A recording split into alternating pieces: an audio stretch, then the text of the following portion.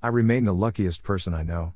As a pancreatic cancer survivor, I am blessed to celebrate the anniversary of my Whipple surgery each year. In 2021, my family and I came up with the term Whippleversary, smiley face. I am so grateful for Whippleversary 7 in 2022.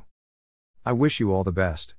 It is possible to extend one's life beyond the forecasts.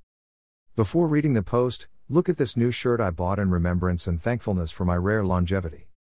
February 12, 2022, grateful for Whippleversary 7. I know that Valentine's Day was yesterday, February 14th. But for me, February 12th will always be my special day.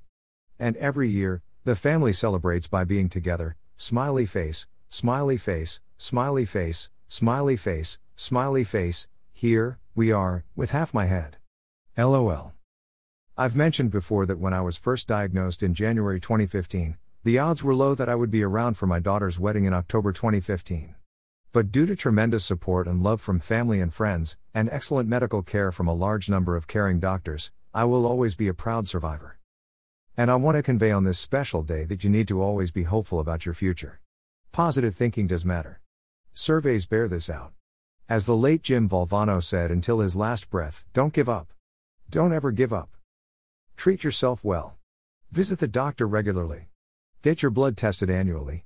If you think you might have an issue, act as early as possible. Acting sooner than later may save your life.